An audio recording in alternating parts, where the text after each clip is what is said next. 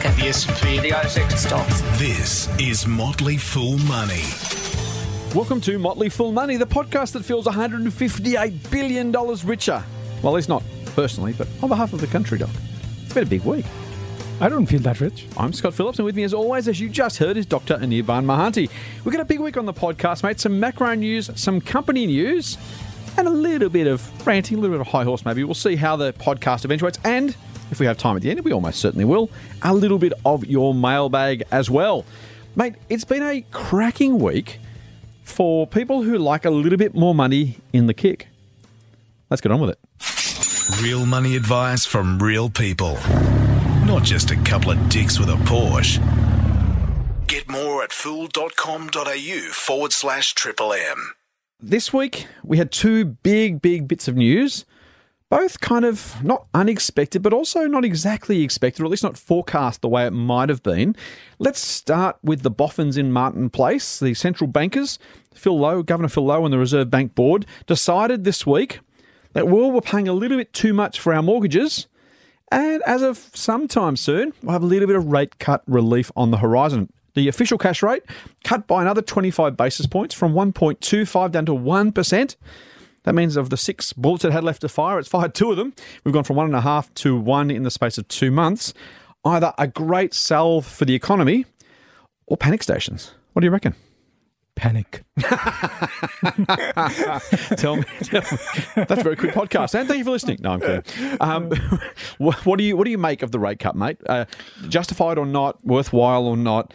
Signs of the last throw of the dice, or prudent activity in enough time to make a difference? Well, as our colleague Kevin Gandia said, what's interesting is that how much data came in 1 month that gave Lowy the confidence that or the data or the whatever he needed to cut by another 2-5 basis points. Do you know what? That is the question. I would love to be on the inside. We know that there's so much data out there. They've seen it all, of course.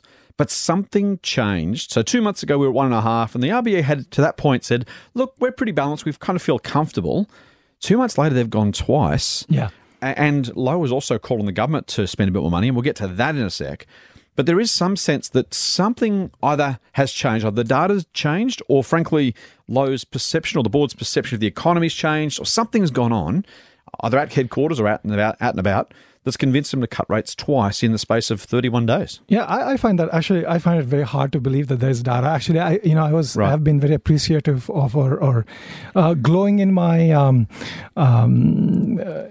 review of what he's doing. And You've been a big Governor Lowe fan. Yeah, well, I'm going to give him an F now. Oh no! Oh dear! All right. Because I just think that either this is like a panic station type of, think like, okay, nothing is working. It's a signal that, okay, the economy is really in difficulty and therefore we need to cut. And maybe the government needs to do. Maybe this is like a political move that's where, saying, okay, the economy really is in trouble. And therefore I'm going to cut twice in a row. And now the government should do something.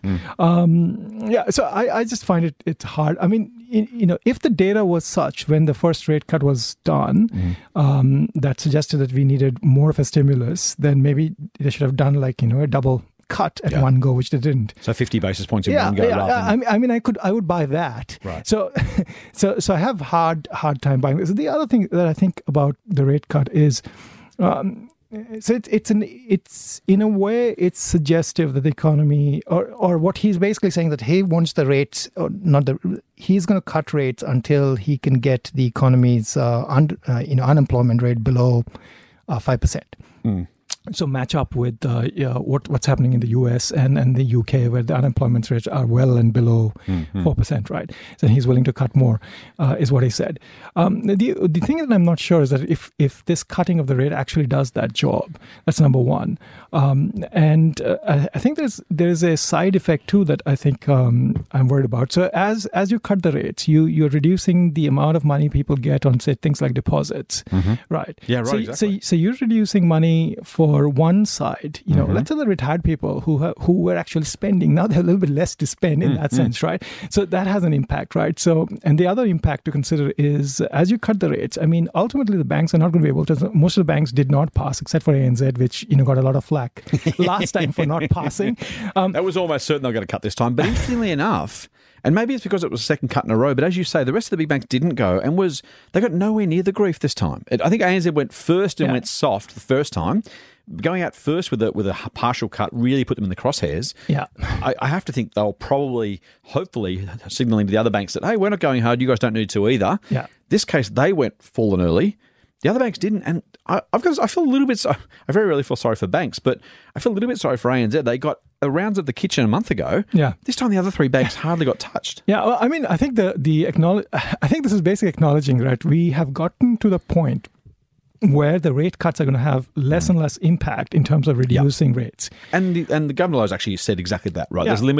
He's got limited capacity now. Each rate cut, and it makes sense. If you cut from 7 to 6, the quantum of that's pretty big. If you cut from 1.5 to 1, if you the way interest rates work, the compound value of 1.5 and the compound value of 1 are just pretty close together, right? If you're compounding at 6 or 8, the difference of that over 30 is actually massive. Yeah. The difference between 1 and 1.5, or even 1 and 2 over that period of time is just much, much lower because you're not getting that compound effect that we talk about all the time. Yeah, exactly. And I think that so there are a couple of other things happening, which is again, like, if the rates stay this low, ultimately the net interest margin or the amount of money that actually the banks make on the lending and the borrowing is going to shrink, which means the bank's profitabilities are in question. Like there were reports out already saying that, next year's profits are going to look really bad for the banks. That in turn has impacts on those people who have bank shares and a lot of other shares that pay dividends and so on, because dividends might get actually cut. Yeah. Right. So I don't know how this thing is actually overall. I mean, there's a limit to cutting that that needs to be. And then the final thing that I think is that I think we're getting used to too much of a low interest rate environment, which I think in the long run is actually not good. Well, the bank had done nothing for 3 years. And I saw Stephen Koukoulas, the economist, tweeted yesterday, the day before, this is so people saying it's the first 2 cuts in this cycle. He made the point that actually no, it's been a 7 or 8 year cycle of cuts. Yeah. And in fact, it's really been that the current cycle, the current what do they call it? Super cycle or something. Just the current path from high to low. This kind of cutting cycle is now 7 or 8 years long. Yeah, that's it's a kind of, it's a quarter of the average loan length. So if you kind of flow that through the economy, somewhere around 25% of people have experienced nothing other, of mortgage holders, have experienced nothing other than falling rates and then, as you say, low rates. So I think there's some psychological issues or behavioral issues that are going to come into play because of this. People are going to assume that this is what the normal is when this is actually definitely does not look like the normal. Right. So I'm actually not. Well, I like the extra money coming into the bank account. You're not donating it back? No, I'm not. Why should I donate it back? Right? I mean, I didn't get the 158 billion, right, as you say. But I mean, I just think about it. I just don't like the sound of this, and so I'm not a happy camper. As I said, I've given him an F. I'm sure he doesn't need my grading, but that's my view on this. I'm going to be a little less scathing than you, mate. I am reminded of one of our former colleagues, Morgan Housel, who was talking about, I think it must have been Ben Bernanke back in the day. It might have even been Janet Yellen, somebody. Just the extent that whenever we criticise central bankers, we kind of assume we're right and they're wrong. And the chance that we actually know more about central banking than them, and I don't mean you and I necessarily, I mean anyone who's having a view on this, the chance that we're kind of more qualified, more informed, more able to make a better decision. I'm always reminded that we just need to be a little bit careful when we bag those guys because they kind of do this for a living and they've spent literally decades learning about the art and science of central banking. So I'm a little less prone to rush to judgment on either side of this one. I think to some degree too, I agree with part of your point, at least, in the sense that they obviously felt like they needed to go hard. And whatever kind of stat or data scared them into this, I think scared's probably almost the right word. They obviously knew the negative implications, right? They knew it was going to hurt pensioners. They knew it was going to potentially cause side effects down the road in terms of, as you say, people borrowing more than they otherwise could afford to pay at higher rates, or simply getting used to paying lower rates and not having the same psychological kind of defences or preparation for when rates go higher again. I've got to feel he looked at that and said, you know what, despite all that, this is still what we need to do. Net, this is still the best course of action for the economy. I have been and continue to be scathing of government, and I'll say politicians rather than government because I don't want to be political about it.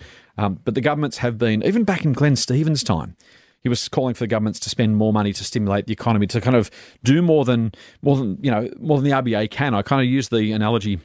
It's a poor one, but the RBA's flying a biplane with one machine gun kind of button on the front, and the government of flying a modern fighter jet with controls and dials and switches and levers. Governments can do an amazing array of different things in different areas with different durations. The ABA's got one button to press, one lever to pull, right? Either rates go up, they go down, or they stay still. That's all that Governor Lowe can do, compared to the federal politicians of both stripes who can choose to stimulate or otherwise the economy in a million different ways. So I feel a little bit sorry for the central bankers because they're being, well, and this is kind of a global thing, right? They're the adults in the room, where politicians globally are saying, I don't know what to do. You guys kind of fix it over there. Now we're in a situation where the central bankers have kind of done what they can, and maybe even more than they should have had to, as you say, because the pollies have been asleep at the wheel. You're saying no to that one, aren't you? All I'm saying is that I know nothing about central banking, but that doesn't mean that I can't say anything. No, I agree with that. Yeah, that basically means that I can, say whatever I want with zero consequences. That's the best place to be, right? Much easier to be in the cheap seats over here, throwing popcorn rather than having to be in the arena. I can give my opinion, which counts for nothing. And, as does mine. You mean Phil didn't call you or I to ask what he should do with rates?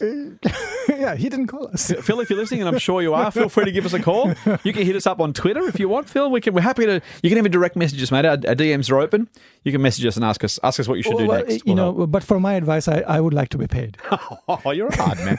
No, you're not going to do it with national interest out of the goodness of your heart to help your fellow Australians? Oh, I don't know. I mean, I understand the governor is paid well for national interest. I mean, if it's national interest, he should be working for free. So if he's not working for free, you shouldn't here's either. the other thing, right? Free advice is dangerous. Yeah. So it's worth exactly what you pay for it, I've heard. Hey, yeah. So, if I am paid, then I'll give my very worthwhile advice. Very good. Which is not to say this whole podcast is useless because we don't get paid to do it, right? I didn't say anything about the podcast. Let's move on, shall we?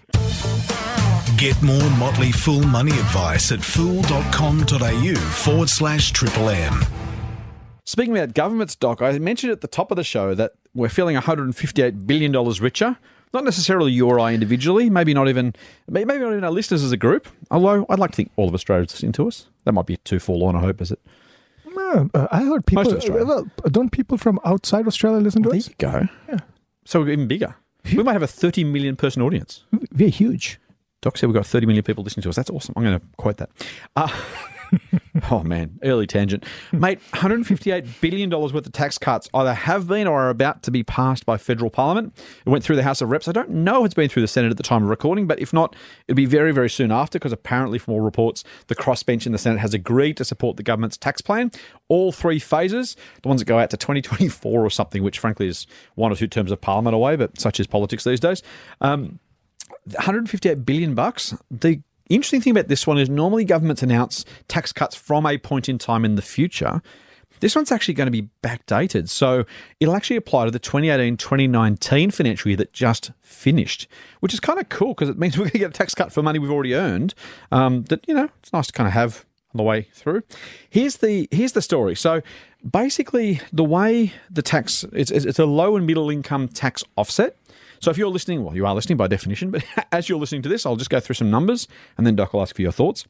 If you earned under $37,000, you're going to get $255 back when you do your tax return. Now, I don't say back necessarily. You won't necessarily get the cash. If you have a tax debt, it'll come off your tax debt. If you're getting a refund already, that'll be an extra money you get.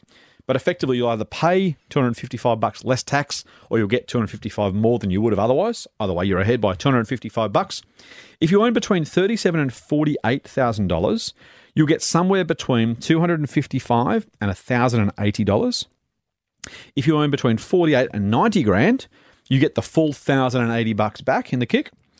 If you earn between $90,000 and $126,000, it starts at $1,080 and goes down to zero by the time you get to $126,000. And if you earn over that, well, you don't need a tax cut. Good luck to you. You've done well. So that's the broad numbers. Most people getting something. The vast bulk of taxpayers getting $1,080 because that's roughly where most taxpayers are between that $48,000 and $90,000. So, mate, decent amount of cash. Some people say it's a little bit reminiscent of the old GFC cash splash, the Kevin Rudd, Wayne Swan cash they threw at us to try and make us spend and keep the country out of recession. They got plenty of grief for that, and in some quarters justified because it was a little bit untargeted and it kind of got thrown all over the place and there was pink bats and school halls and all that sort of stuff. And again, we'll have people listening to us who either love or hate individual parties and they'll have their own views. Broadly speaking, though, I'm reminded that quarter the Australian economy grew by 0.1% after going backwards the previous quarter. So there's a decent argument to make that whether you like it or hate it, it kept us out of recession, which leads me to the question, is this enough to keep the Australian economy from some of the worst of what might otherwise be coming? So I don't have an answer for that. And actually, what I like about this is it targets those taxpayers who are most likely to need the cut. So that, right. I think that's a tick in my book. Yep. I'll tell you what's not a tick. I think the government for ages actually has been spending what I would call, and many governments around the world have this tendency. They have a tendency to spend on things that they think are going to give you immediate benefit, which everybody likes an immediate benefit. The sugar rush, mate. It's all about the sugar rush. Yeah, We've got kids. But I'm going to just go on a bit of a tangent and go to the ASX, right? Tech sector in the ASX is less than 2%. Yes. Right? And why is that? It's because the government has not spent enough money to encourage sort of, disruptive and other sort of technology building innovation, So, and those take time actually to develop, right? So you need to spend today for getting the benefit 10 years from now, right? So, I mean, we can, I know the conversations, for example, people like to talk about tax and we the conversation is, okay, we need to tax Netflix because, Netflix is taking... Okay, that's fine. Netflix is not doing anything illegal currently. I get it that you want to digitally tax. I get it. But, it's a little bit of to me, it's a little bit of a whinge complaining in the sense that, can we not just have the Netflix here? Let's have our own Netflix and then everybody then we can have the tax and Ozflix, right? Docflix. So I am all for, I think we need to do a little bit more to, get the Netflixes of the world. We need more Atlassians. We need more, other companies like Elmos and stuff here. And I think that is where I would like them to actually spend a little bit more. For those who don't know, Elmo's not the 3.5-year-old Sesame Street character. You're about the HR software company. So and the 1.8% that we have that we call tech sector also lists a lot of New Zealand companies, right? Why aren't they here, right? I mean, they could have been companies that are actually instituted here that create jobs here and so on and so forth. So I think that is something that I think should be rectified. Otherwise, we risk the chance of being an old economy. Yep. So I think that what the government is doing is fine. Maybe it'll help us out of recession. We're not in recession yet. So I mean, so if you're not in recession, there's not really 2 quarters of negative growth, right? So we haven't had the first quarter of negative growth yet. So maybe this does the trick. You throw that on top of the RBA's kind of rate cuts. Hopefully, the headlines have been a bit positive. Hey, we've all got a bit more money in our pockets. Maybe we go and spend. We've said this before. The economy is a confidence machine. Yeah. And frankly, it's not going to matter. The $1,080 is both not enough and more than enough to keep us out of recession. Because it really depends on how we otherwise think about it. If you think the economy is going to go into recession, you're going to save the $1,080, put it away for a rainy day, no more money goes into the economy, and we go careening off a cliff. If you think, great, I'm so glad the economy's obviously fine, we're all okay, now let's go and spend all that money. I spend it at your shop, you spend it at my shop, we both spend it at someone else's shop, and the economy goes around the economy, goes around the economy. They reckon up to 6 times. So for every $1 of stimulus or input into the economy, they reckon up to $6 of economic activity is generated because I spend it with you, you spend it with someone else, they spend it with someone else, they spend it with someone else. That, in theory, boosts economic activity. That's certainly what the RBA and the government are hoping. Remains to be seen if we feel good enough about the economy to keep spending or whether we batten down the hatches because we fear there's worse to come. And I think the jury's kind of split on that, right? There's a decent number of people who are concerned and a decent number of people who are, as you say, and I agree with you about these tax cuts, they are targeted at the people who are most likely, not only who need it most, which is important on a social, personal level, but economically on the people who are most likely to spend it. If you go and give, let's pick someone, what's his name? Anthony Pratt, owner of Visi Industries, richest man in the country. Give him another $1,000. He's probably not going to spend it. He's probably got more than enough already. He's already spent everything he's going to spend. He'll put that in the bank. There's no more economic activity created. Now you can argue about whether it's fairer or not for taxes to be higher or lower for different people. We're not getting into that argument today. But he's not going to spend it.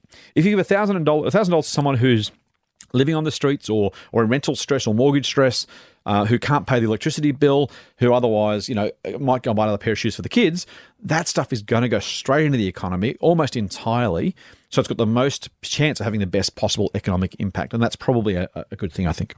No, I agree. I think I like targeted tax benefits. These are not really, I would call them benefits and calling them tax. Yeah, I think the targeted stuff is absolutely good because it does a social good, and I think it has an economic impact of it.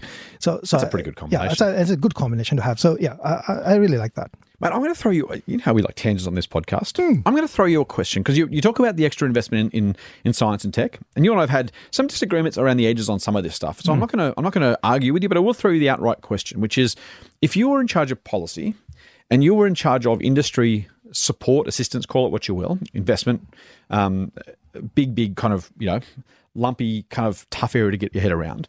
How do you think about how much money, and let's move just away from tech specifically, you can talk about that if you want, but if you're in charge of policy, how do you work out how much cash you can put in, how much is too much? How long is the piece of string? Where do you start and stop with that kind of investment? If I was treasurer for a day and you said, we need money for the arts or for sport or for science or for research, and I said, well, how much do you need? So X dollars. So, well, why not 2X or half X? How do you think about, how should the government think about the kind of the way to think about policy in that context? It's a really lumpy one, right? I can say, well, welfare should be X because this is what it takes to rent and pay for food and live, and I get that bit. We can say, well, this is how much a swimming pool costs to keep up, so we've got to have that much for that in our council rates. Those things are really easy to do. The kind of the really rubbery, kind of fuzzy future possibility stuff. How do you think about how much the government should invest in those kind of areas? Yeah, so it's a hard question to answer. So maybe that's why I asked you, mate. so I'm going to try to qualify that answer with some examples, right? So maybe internet, for example, is one of the the greatest inventions of modern kind. Yeah. Right? Now, if you think about where the internet came from, it came from DARPA, which is basically defense research out of the US. One of the things that happened, you could say that I'm basically telling a story or I'm basically connecting dots and making some conclusions. So I don't have scientific evidence to back this, but I'll say this. So it's 1969, 1970, DARPA created the internet. The internet then was initially a military operation or a military thing, and then it spread to a few universities in the US. Okay, some of the greatest companies of our time actually came out of products of those. So people who were doing PhDs at some of the top universities, like 4 or 5 of them, you could see that these people basically went on to create the great companies of the 1970s. Why did that happen? Because they got exposed to some technology before anybody else, right? The rest of the world basically did not see the internet as we know it until like 1990s. I mean, basically. Yeah. Right. The emails, as we know it today. As we know it today. Basically, so that is a 20-year leap ahead. In some cases, 25, 30 years. That's extremely difficult. That's why all the internet technology companies are in the US. Right. And it's been very hard to beat that. Right. We can complain about taxes. I said, I think complaining about taxes and the digital taxes is basically whinging about stuff that other people. We can make a podcast about that for years. Yeah. I think it's basically whinging about the wrong thing. No. So there's nothing inherently in Australia that would say that, we can't succeed, right? Sure. But I think we have not been given the right the combination. I'll give an example. So in audio networking technology, Australia is the world leader. There's a small company called Audinate. It was spun out. So Audinate, and the code is AD8 for those following along at home? Yeah. That company was spun out of an Australian government research-funded organization called NICTA, right? It was one of the first spin-outs. And, today it's nearly $1 billion company employing so many people. Some very cool tech too. It's very cool tech, right? So I think, take Atlassian as an example, right? There's another company that was, created in Australia. So I think we can, but I think we need, research funding and R&D funding with long-term horizon. You can't expect returns to happen immediately. In this thing, returns don't happen immediately. And there's the flow-on effect that, and I use the internet as an example, and maybe we're not going to invent something that's like the internet, but the flow-on effect of the internet has been humongous, right? I mean, people listening to this now on internet-enabled devices. I mean, exactly.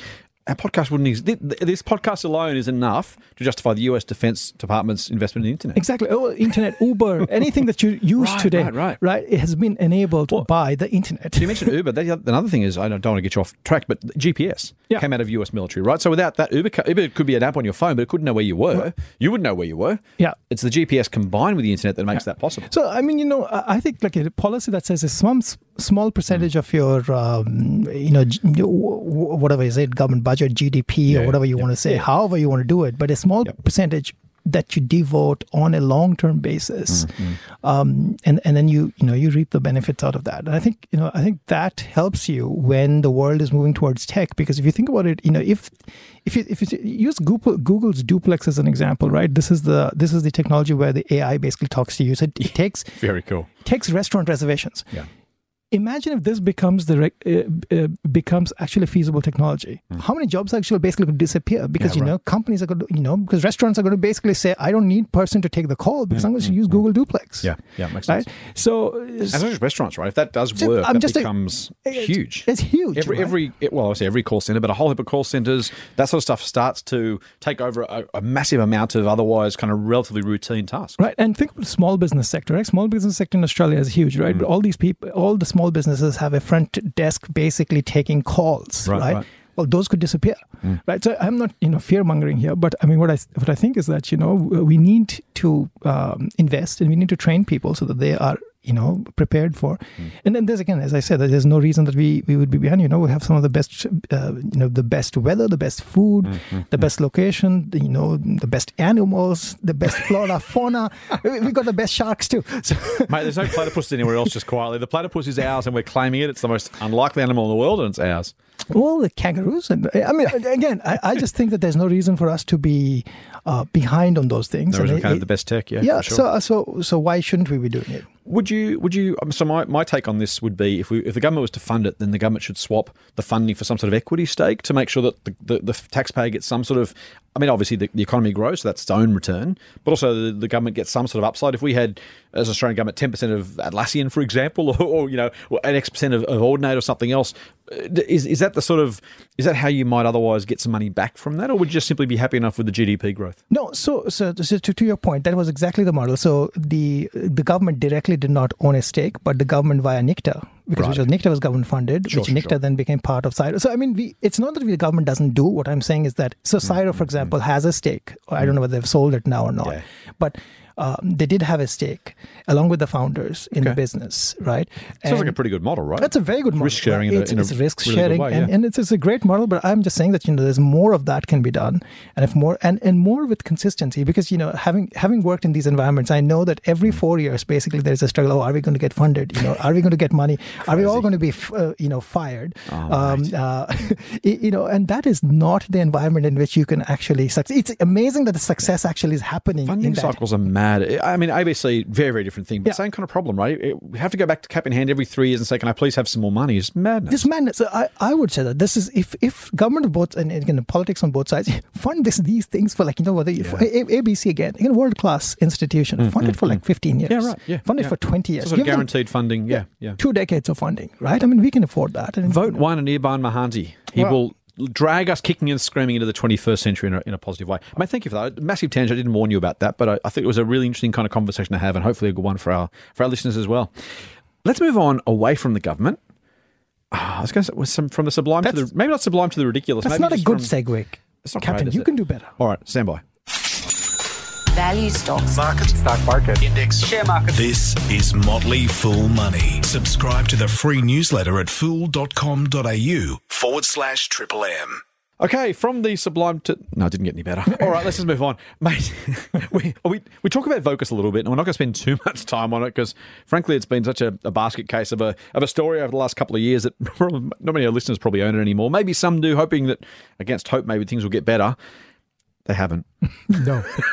So Vocus has had more marriage breakups than... Who's had more... One of the socialites, somebody important. We'll fix that in post-production. I don't like to put names. What if they sue me? Although if they sue me, they have nothing to get. Talk about being left at the altar. So we've talked about Vocus being left at the altar plenty of times. Luckily for them, maybe, I don't know if it's lucky or not, it wasn't that this time. This time, it's all about the business itself. And maybe this might explain why it's been left at the altar a couple of times. The future is going to be pretty tepid for Vocus from the sound of it. Yes. So I think the forecast for 2020, again, this is a forecast, right? I mean, how good is the forecast going to be? It's basically, in the identical band predicted for 2019. So basically no growth. So the best they want us to expect, the best is going to be flat.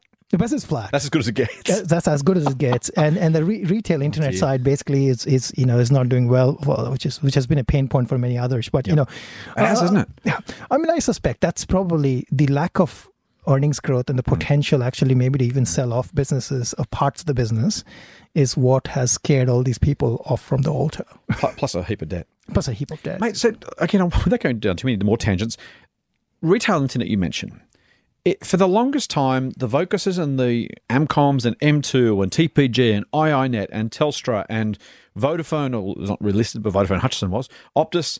I mean, plenty of these businesses, there was a pretty good 5 or 6 years of just kind of hyper growth for these guys. And I'm curious now, looking back, it's easy to look back in hindsight and say, oh, we should have known that or should have known this. But just diagnose it for me for a second, because there's probably hopefully a teaching moment in this somewhere. Were investors right and then wrong? Do we expect too much for too long? Should we have seen a kind of a flattening of growth coming? Was this mismanagement by the companies? Was it the market that fell over?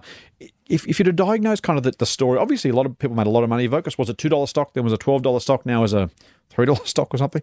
And some I won't say mismanagement because I don't want to get sued by anybody, but probably some management missteps, maybe I can say, in that as well.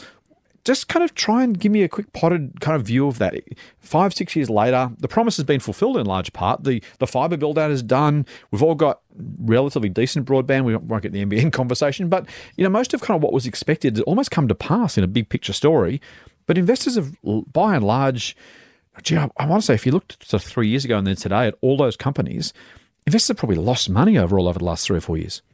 Yes, that's a good question. And I mean, at your service, for example, Share Advisor, right? I mean, we've made... yes, okay, I didn't... Telstra's not beating the market. No, fine. but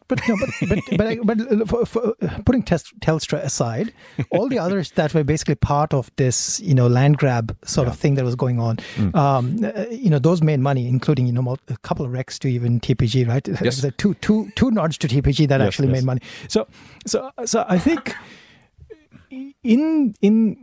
there was this period of aggregation, right? Mm-hmm. So when we had all these small players, there was this opportunity for the small players to be aggregated under the bigger hood, and then you could remove some costs and, so some synergies, some costs, which basically gave you growth, right? And in some cases we had, I think Vocus was strong on the East Coast and Amcom was strong on the West Coast. So that kind of gave them a national network. And Right. And then as we shrunk to 3, 4 big players, basically that, we've basically gone down to population growth opportunities, right? What I think did not happen fast enough was the PEs. The PEs were so PE being price to earnings ratios. They were high for when the aggregation was happening, which made sense because there was this growth to be had via putting things together, synergies, and in here actually there was real synergies to have, as you said, East Coast, West Coast, right? And in large part, they did actually play out in terms of profit growth and revenue growth. Like it seemed to have been a legitimate approach. Yeah, and then I think the big guys got a little bit maybe greedy, thinking, okay, now I mean, all companies, all CEOs. If I was a CEO of a big company, I would think, okay, how do I get growth, right? Right. I mean, it's a how do I get bigger? Yeah. How do I get bigger, right? Yeah. And I mean, that's what the board pays you. That's what the shareholders pay for. So it's what a gets natural. measured gets done. So I think that's what happened, and then and it took a while maybe for the market to sort of realize that the PEs need to shrink, right? And that's what happened. So that's my view. Was it the companies that screwed up, or did investors simply I won't say misunderstand, but did they simply misprice the longevity of growth, the price they were prepared to pay? Because there's plenty of growth companies out there right now, and this is interesting because I think if we took a kind of swab across the ASX now, there'll be some companies that in 3 years' time we look back and go, man, people really expected growth for much longer than it came about, a la telcos. In others, and pick the Apples or the Googles or the Amazons or the Facebooks even, they've had decade plus growth stories. Sometimes growth goes on for years and almost no price is too expensive. Other times the growth kind of comes to a pretty sudden, not necessarily halt, but it comes back to the field pretty quickly. And that's when investors can really have their backsides handed to them. Yeah, that's a good point. So I think this is like a formula, but maybe a formula is, there's no formula that's a perfect formula. I like that. Get the pens out, guys. Here we go. So the one formula is that if the business is small, if the market is fragmented, which basically means there are multiple players, but this market is large enough and there are multiple players, then aggregation can create value. Nice, okay. Right? But there's a limit to the aggregation because once whoever is the one or two big players that become big enough, then to find the next thing to buy that's going to give you enough growth and enough heft becomes harder. And as you become bigger, it becomes harder and harder to find that growth because your growth was actually not organic, right? The growth was coming from acquisitions. And there was a little bit of organic growth. They're laying more fibre and more cable, but even that had some sort of kind of finite potential, right? It's fine. Again, I mean, we're a small country. I mean, we're a big country, but small country in population-wise, right? I mean, so we are only growing. 8 or 9 major population centres right around the coast. Yeah. So I mean, whatever is the population growth, that's the number of internet connections you need. That's the number of mobile connections you need, right? So I mean, that limits what we can do. Yeah. So I think so it took maybe investors a while, and this is there's always a lag with investors a while to sort of readjust their expectations. I guess. Fair to say we just got carried away. For a little bit. I mean, most of the time. I mean, you got carried away for a little bit, but the market then has self-calibrated itself. Right. I mean, over time, basically, market calibrates itself. So you could even pay too much for living the best business. Yeah. Interesting. I'm going to ask you. Hey, tangent. You have nothing to add to that? No, you've done a great job. Oh, I have a question though. So, one of the growth stories, and this is again because for the listeners who will obviously know if they listen regularly, but Doc is a technologist by trade, comes to us with a computer science PhD, so I go to him for all things technology because I just don't understand this stuff. For all of that, you talked about the number of internet connections, you talked about the fact of growing population. And as soon as you said that, I'm reminded of the acronym IoT, the so-called Internet of Things. Everything was supposed to be connected with a 3G, 4G, 5G SIM card, and machines were supposed to talk to machines, and the explosion in internet connections was supposed to be about the machines rather than about the people. And if you look at some of the brightest and biggest, the graphs that up and to the right, there's going to be X trillion connections at some point in the future, and the telcos are going to make money out of that. Was that so? And maybe we can't even know that yet. Maybe it's still going. But where are we with the IoT, the Internet of Things? Was it a pipe dream? Was it always overhyped? Do the telco players still have kind of another leg of growth, a kind of one last hurrah, a second act that comes through when IoT really takes off? Is it not going to be worth any money to them? It's not going to happen. What should telco investors in particular, or potential telco investors, think about when it comes to the Internet of Things? So that's a great question, actually. That's a little bit of a curveball there. Sorry, mate. Yeah. That's what I do. We do preparation of this podcast, believe it or not. I just go off script all the time. Yeah, this is my bane. Okay. Yeah, but here's the thing. You handle it well. I think this is a great question because the IoT, as you said, maybe 3-4 years back was like this thing is happening like now. Like it's going to happen like today. If you better jump on this bandwagon. Was it Netcom Wireless that went through the roof because apparently it was supposed to be? It was like there were quite a few. and you could just go back and look at the share prices now. That's what I'm thinking. I'm just having flashbacks. Yeah. But I think what you're saying is correct. I think that I do believe that more and more devices are going to be connected. And they're going to be mobile connected. So there's a mobile opportunity there. And I think 5G, for example, will eventually enable a lot of other things. Okay. So there's some growth there. What is not clear to me is that where is the value, right? So is the value going to be to the guys who are going to provide the pipe? Right. Or the value is going to be to the people who are going to provide the applications, right? So I'm giving an example, right? So every Tesla car comes with an internet connection, right? I believe in Australia, it is from Telstra. Okay. Right. So if you add more, Tesla cars, they're going to be on 4G or 5G eventually. They're going to be on Tesla. So on got Telstra. A phone in the back pocket. Maybe they've got an iPad. Maybe they've got a Tesla car. So that's 3 connections. Well, broadband at home. Maybe it's a 4. But then you can have the POS connections, right? Point of sales. Most of the point of sales are on 4G. But the thing is that the value creation because they're charging you on the amount of data usage, right? So there's maybe like a $5 fee for a $3 fee for having the connection, and then some. If you're doing just payments on the POS, that's very little data. Right, because you're sending a card number and an amount, and some encrypted something, like bits of data, rather. Bits of data, right? Yeah, a few bytes. Yeah. Okay. So you're not making. I think it's hard. Value creation is mostly going to come from applications. Okay. But there is some growth there. I get that. Right, I mean, in just number of, I guess, subscribers, if we say the growth is there, and it's likely to happen, and probably going to take pace. So how would you think about investing around IoT? Do you have a sector or a way to play it? Is it simply too hard, not just yet? Keep an eye on it. How are you thinking about, for our listeners, how are you thinking about investing around the IoT space, the Internet of Things?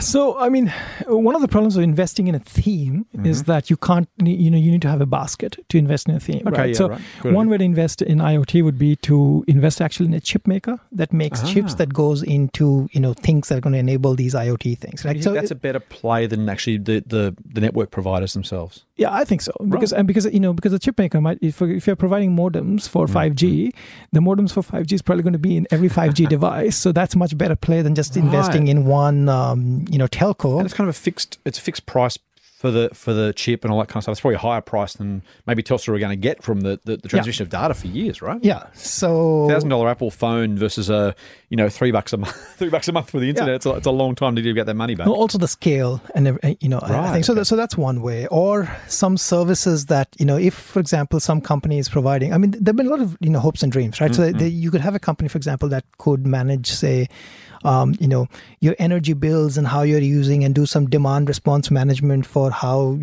things are being used at your home. When should you turn on your Man, that's a cool story too. like when you turn on your dishwasher? Yeah, air conditioning, pool filter. conditioning, Right, yeah. So I mean, there's all these possibilities, but right now, I think it's very hard to know who the winner is. Right? Internet-connected dishwasher. That's the future. Yeah, I mean, I actually wanted this. I wanted a dishwasher which is actually just auto going to load itself.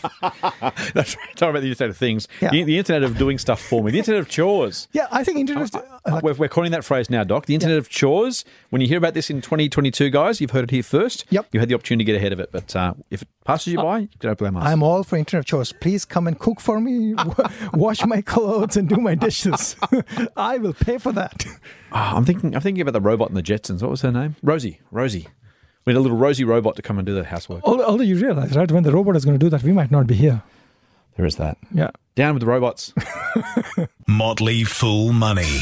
Financial advice for real people, not trust fund hippies. Sign up for the newsletter at fool.com.au/MMM. Speaking of robots and the future and stuff like that, he says, desperately searching for a segue. This week, an interesting... So we've talked a lot about tech today, Doc, and Afterpay is probably the poster child for tech stocks, I think, at the moment. It's certainly... I did some numbers this morning. 3 years ago, $633 million market cap. Just recently, $6.8 billion. That's a 10-bagger. That's a very nice 10 in 3 years. That's awesome. Man, tell you what, I wish I had shares 3 years Isn't ago. the VAX better than the FANG? Apparently, the old there wax you go. stocks. Let's not go down that path. We do like tangents, but I'll try and keep us a little bit of time. So, Afterpay kind of grew up a little bit this week. It's made some changes to its management team. It's brought in a Silicon Valley insider. The phrase alone is probably worth $1 billion for the market cap. And it's appointed an independent chairman. These are all things that are supposed to happen.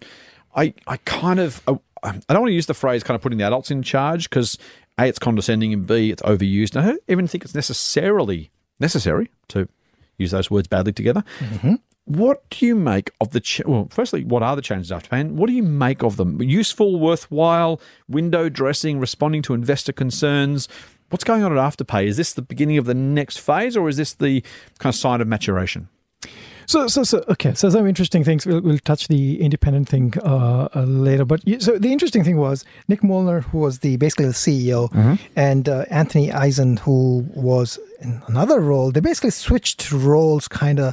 Okay. And they were the co-founders, right? Yeah, they're the co-founders. Okay. So, the way I think Afterpay put it is that this is really, this is the way they've been doing it before. The roles were just like that. Right, okay. And this is just a change of business cards, but nothing has really changed.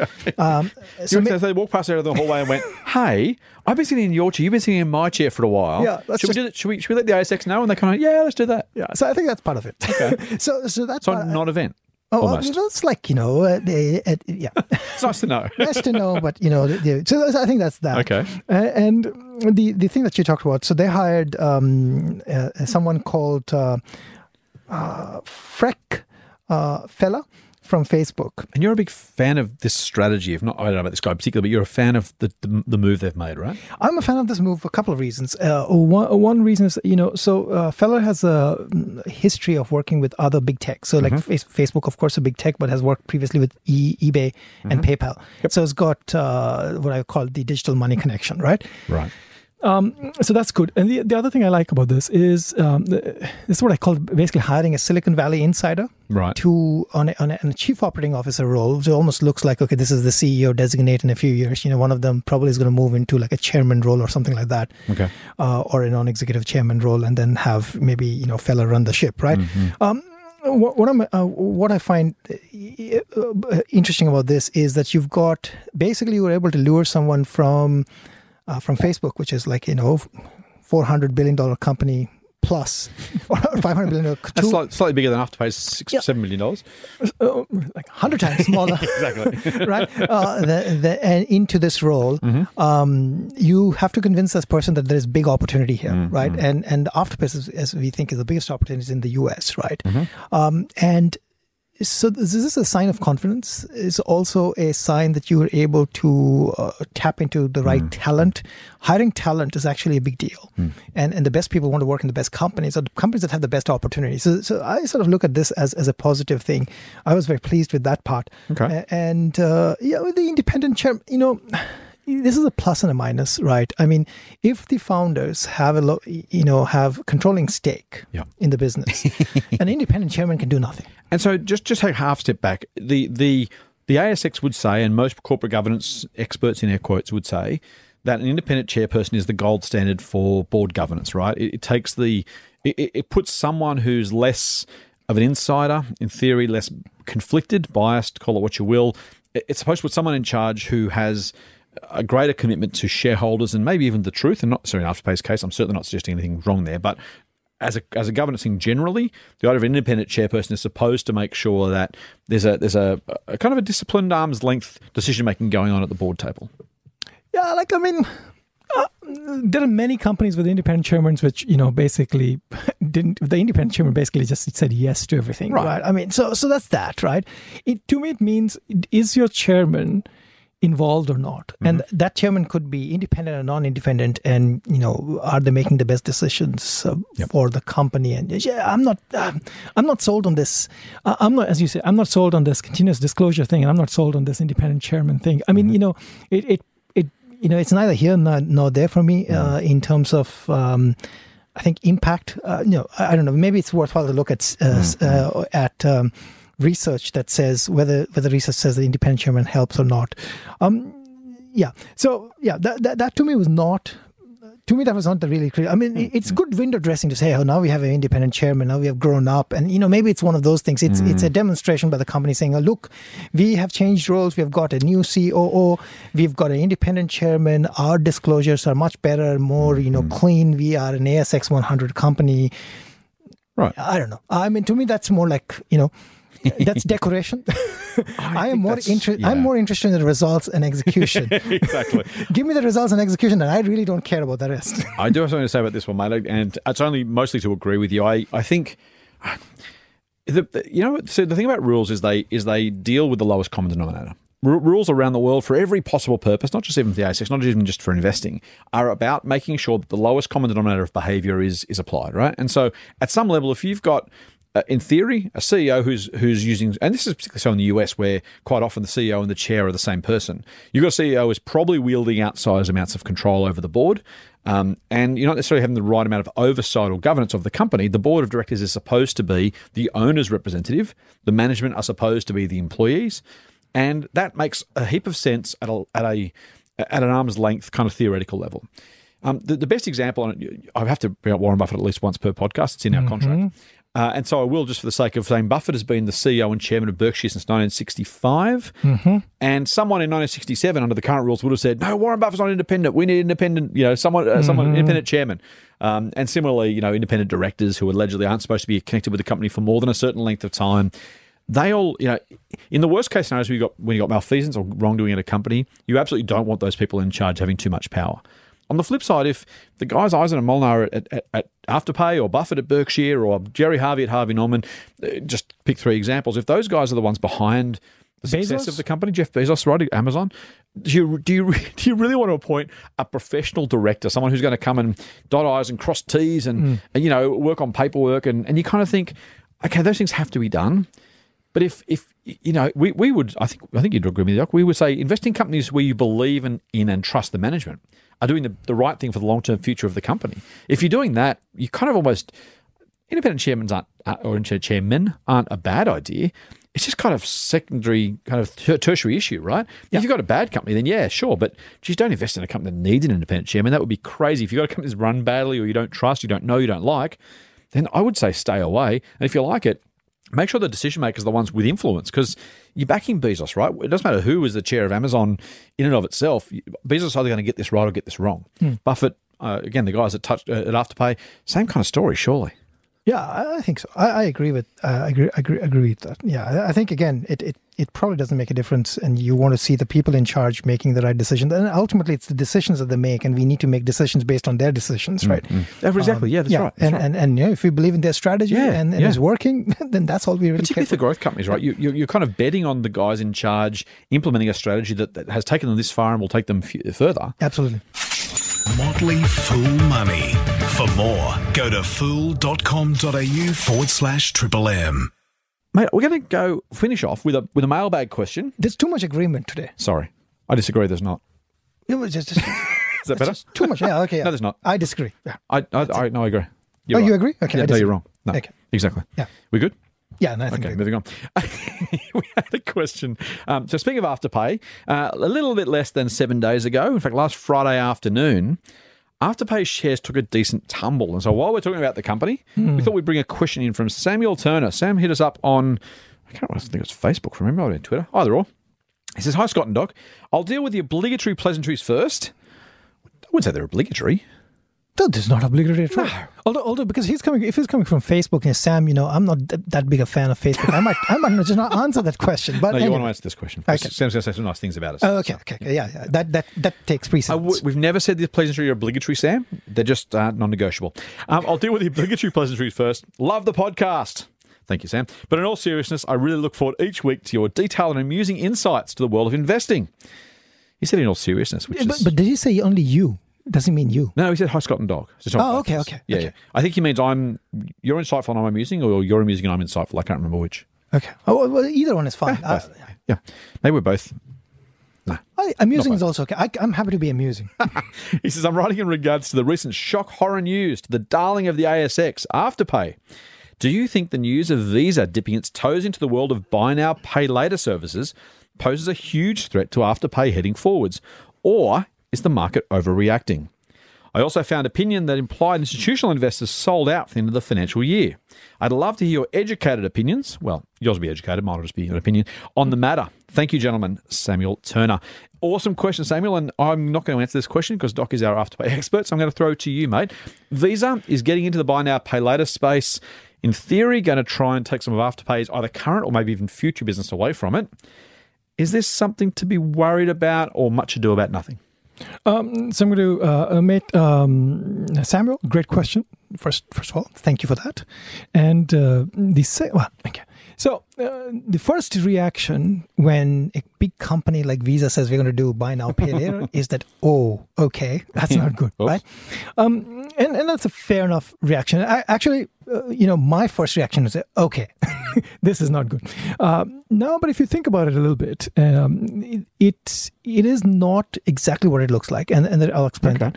So the first thing to remember is Visa, and I'll use MasterCard as well in the same phrase. Visa and MasterCard basically are payment network companies. Okay, so I'll unpack that a bit. So what they enable is when you basically tap on that POS with your Visa, the POS being the point of sale system. The point of sale system, so you're basically paying the merchant that with maybe a Visa card. I bought the coffee this morning. I put the Visa on the POS machine. Yeah. The coffee mob gets my $4.90. That's how much it cost this morning. Yeah, $4.90. And that money then basically flows from the POS through to the bank somehow. Right? So the Visa basically and MasterCard basically run what I would call a highway. They run the highway through which the payments are going to flow.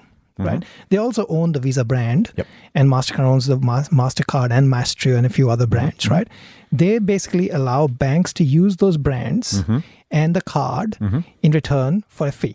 Right. right?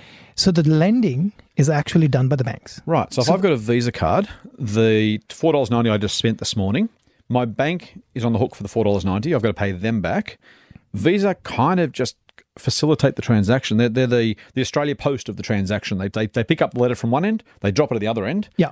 and they say, good luck, guys, knock yourselves out. And to use the Australia Post branded system, you have to pay Visa a fee. Did I get that roughly right? That's correct, right? And they do other things like they would help you with fraud detection. They they do the encrypted transmission, all those sort of things. They do all the good things. Like it's like paying a toll on the highway. Right. So that means you can use your cards overseas and in different supermarkets, different retailers. You don't have to worry about, do you take the Bank of Melbourne credit card or the St George Bank credit card or the Bank of Queensland credit card. You say, I'm going to use my Visa card, knowing that the retailers have to have separate arrangements with all the different banks. They have the arrangement with Visa and they connect the two pieces of the pie. So this is a worldwide highway for payments. That's pretty good. That's a very good thing. Very lucrative business, I would have thought. That's a very lucrative business. Somebody should look up the MasterCard chart to see how lucrative it was. Yeah, the MasterCard, just look at the share price MasterCard chart over 10 years. That has made squillion bucks for people. Okay. Disclosure, I own MasterCard shares, but I have not made squillion bucks on it. I will clarify that as well. Right. Anyways, so now if you know that, the thing to remember is Visa and MasterCard do not provide credit, the banks do. Right. Now, Afterpay might say that they don't provide credit, but they do. Oh, they do. Okay. It's all their balance. Well, that's the difference, right? So Afterpay, the debt is on Afterpay's balance sheet. Yes. And with Visa, the debt is on the bank's balance sheet. Right, okay. Right. Now, and in fact, if like I bought stuff online using Afterpay, I gave Afterpay my Visa card so that they can charge me the installments on there. Okay. Right. So in a way, Visa actually never loses in this transaction. Unless you link your Amex to Afterpay or your MasterCard, right? Yeah, well, in which case it does. But, but I mean, one of those guys are going to make money, right? Either it's Amex or Visa or MasterCard is going to make money. It's also fair to say that, Afterpay's case, a decent number of the transactions actually go to an FPOS or bank account. Yeah. And so what Visa's worried about is if people start to link Afterpay in their bank account, all of a sudden they cut Visa out of the story altogether. Yeah, exactly. Okay. So what Visa is basically enabling is Visa is saying we are going to enable a bunch of APIs which essentially they're going to expose to banks, which will allow the banks to offer effectively Visa products with buy now, pay later functionality. So does Visa carry the debt or the banks are carrying the debt? The banks are still carrying the debt. Right. So, remember, because again, Visa is not carrying the debt. So right? Visa is basically launching a new highway. The same highway with more features. Okay, that's it's the same highway with another lane on the highway. Can I torture the metaphor? It's like the like the bus lanes, right? Okay, It's like the bus lane equivalent. They're saying, okay, we're going to have a buy now, pay later lane, and we'll leave it to the various issuers to actually figure out how they're going to offer it. Right. So is that a non-announcement then? Is there really anything they're announcing at all? No, I don't think it's a non-announcement. I think it's a couple of things. Visa announcing something like this is an indication. It's when the big guy takes notice of you and it basically says you have arrived. Okay. So in a way, I'm saying Afterpay has arrived, and their foray into the US basically has been noted, and Visa is basically saying, okay, we need to do something about it. That's number one. That's good. That's a check mark in the Afterpay column. They have arrived on the big stage. Okay. Somebody big has taken note of it, and they're trying to come up with a response. The response part, though, I think you're basically leaving it up to the banks. Well, the banks are really good at adopting stuff, but they're really not good at doing stuff, right? This is generally true for most banks. Yeah, that's right. Right. So so I think there's going to be a bunch of different products they're going to try. It's going to have the same sort of issues that we have currently. And the people who are using Afterpay, they're using Afterpay because they don't want to get this credit check and all these things, and they don't want to have debt from the banks because the credit card means debt. Although Afterpay is also debt, but it's all about it's all in the selling. It's all in the selling. It's all in the branding and all in the positioning, right? So it's a completely different position. They just have to pay money in a week's time. Right. So it's just a different type of positioning, and sometimes positioning basically matters. Done well. I think the biggest risk I see of this is that if there is some if there is uptake of the bank type of products or other people that try to roll out these products using Visa and or maybe eventually MasterCard, then the risk is that know your customers will become a more central thing, right? And that might... the bigger buy now, pay later gets, the greater the threat of regulation. That's totally good. And which is, I think, a legitimate requirement. Yeah. Again, I've never said that you shouldn't have that. No, we've certainly said that before. You've said that before. And I think that would create some friction to the current buy now, pay later products from Afterpay, right? And I think that could actually slow down growth opportunities. Interesting. Right. So I think that's the lay of the land, right? So you're not worried about it taking business away from Afterpay. Maybe it takes some of the future sales away, but the bigger issue is the rate of growth may slow? The rate of growth might slow, depending on what sort of regulations get introduced. Right. And, again, it also depends on what sort of products compete in the market space. But, right now it looks like, Afterpay still has, basically the field to itself and can keep running. And to be fair, if Afterpay in 5 years' time is 10 times the current size rather than 20 times the current size, it's still a nice problem to have, right? It's a very, very nice problem to have. We'll take it. I'll take 5 times even. All right. So, bottom line, all of this said, both the changes to Afterpay's management and board and the possible, maybe, threat from Visa. How are you thinking about Afterpay now compared to 7, 10 days ago? Right. So Afterpay is a recommendation of ours in one of the services that I run, Motley Fool Pro. Yes. It's a, without going into too much specifics, for us, and from the very beginning, we made a couple of buys of Afterpay. We've always said we look at Afterpay as a high reward, high risk position. Right, okay. I would even go so far as to say this is one of the highest risk positions we have. Because of the business or because of the price? Well, a combination of things. So the price is up there, right? The business is risky because there's all these issues around, know your customers, whether it's a credit product or not a credit product, competition. Right. There's a lot of uncertainty around it. Its opportunity is huge. It's doing something really nice about being frictionless. All those things are there. It's got momentum. It's got a brand. Afterpay it is like the thing. Okay, you can just Afterpay right, it. Yeah, right? So those things matter, right? Just Google it. Yep. Afterpay it, right? Yep. So it's got all those things in its favor. And I think, so it's worthwhile we have a small position, relatively small. It's not really small, but it's small. It's bigger now because it's gone up. It's become a little bigger. Yep. It's something that I would caution people. This is not something that I would be having a huge position in because it is just risky, right? And the thing, but you're happy with it being a small part of a diversified portfolio. I'm happy with it being a small part of a diversified portfolio. Largely, you follow it, and as the story unfolds, you can always add, right? You're not going to get maybe the 50 bagger or whatever, but I mean, considering the risk and the reward, we think a small position is worthwhile to have, but I wouldn't make it significantly bigger, at least at the current position. Yeah. Very good. Thank you, sir. Mate, that brings us to the end of our podcast. The good news or the bad news, depending on which way you look at it, and it's probably good news for us, next couple of weeks we're going to be away. I'm going to be on my way to and from Birdsville in southwestern Queensland. You're going to be on your way to and from Italy via Canada. So we're having a couple of weeks off, fools. We have and are going to pre-record a couple of weeks worth of podcasts, so do hit us up on Twitter and Facebook as usual. Please keep listening in. We've got a couple of episodes in the can, as they say in the official language. We're kind of radio professionals these days, so we've got some episodes in the can. Next week is pretty cool. Next week we're going to actually take a bit of a deep dive into some kind of investing in business concepts and issues, topics of kind of hopefully interest, and certainly stuff that's pretty relevant right now. So I'm really looking forward to you hearing that one. We've recorded that already. I know how good that is.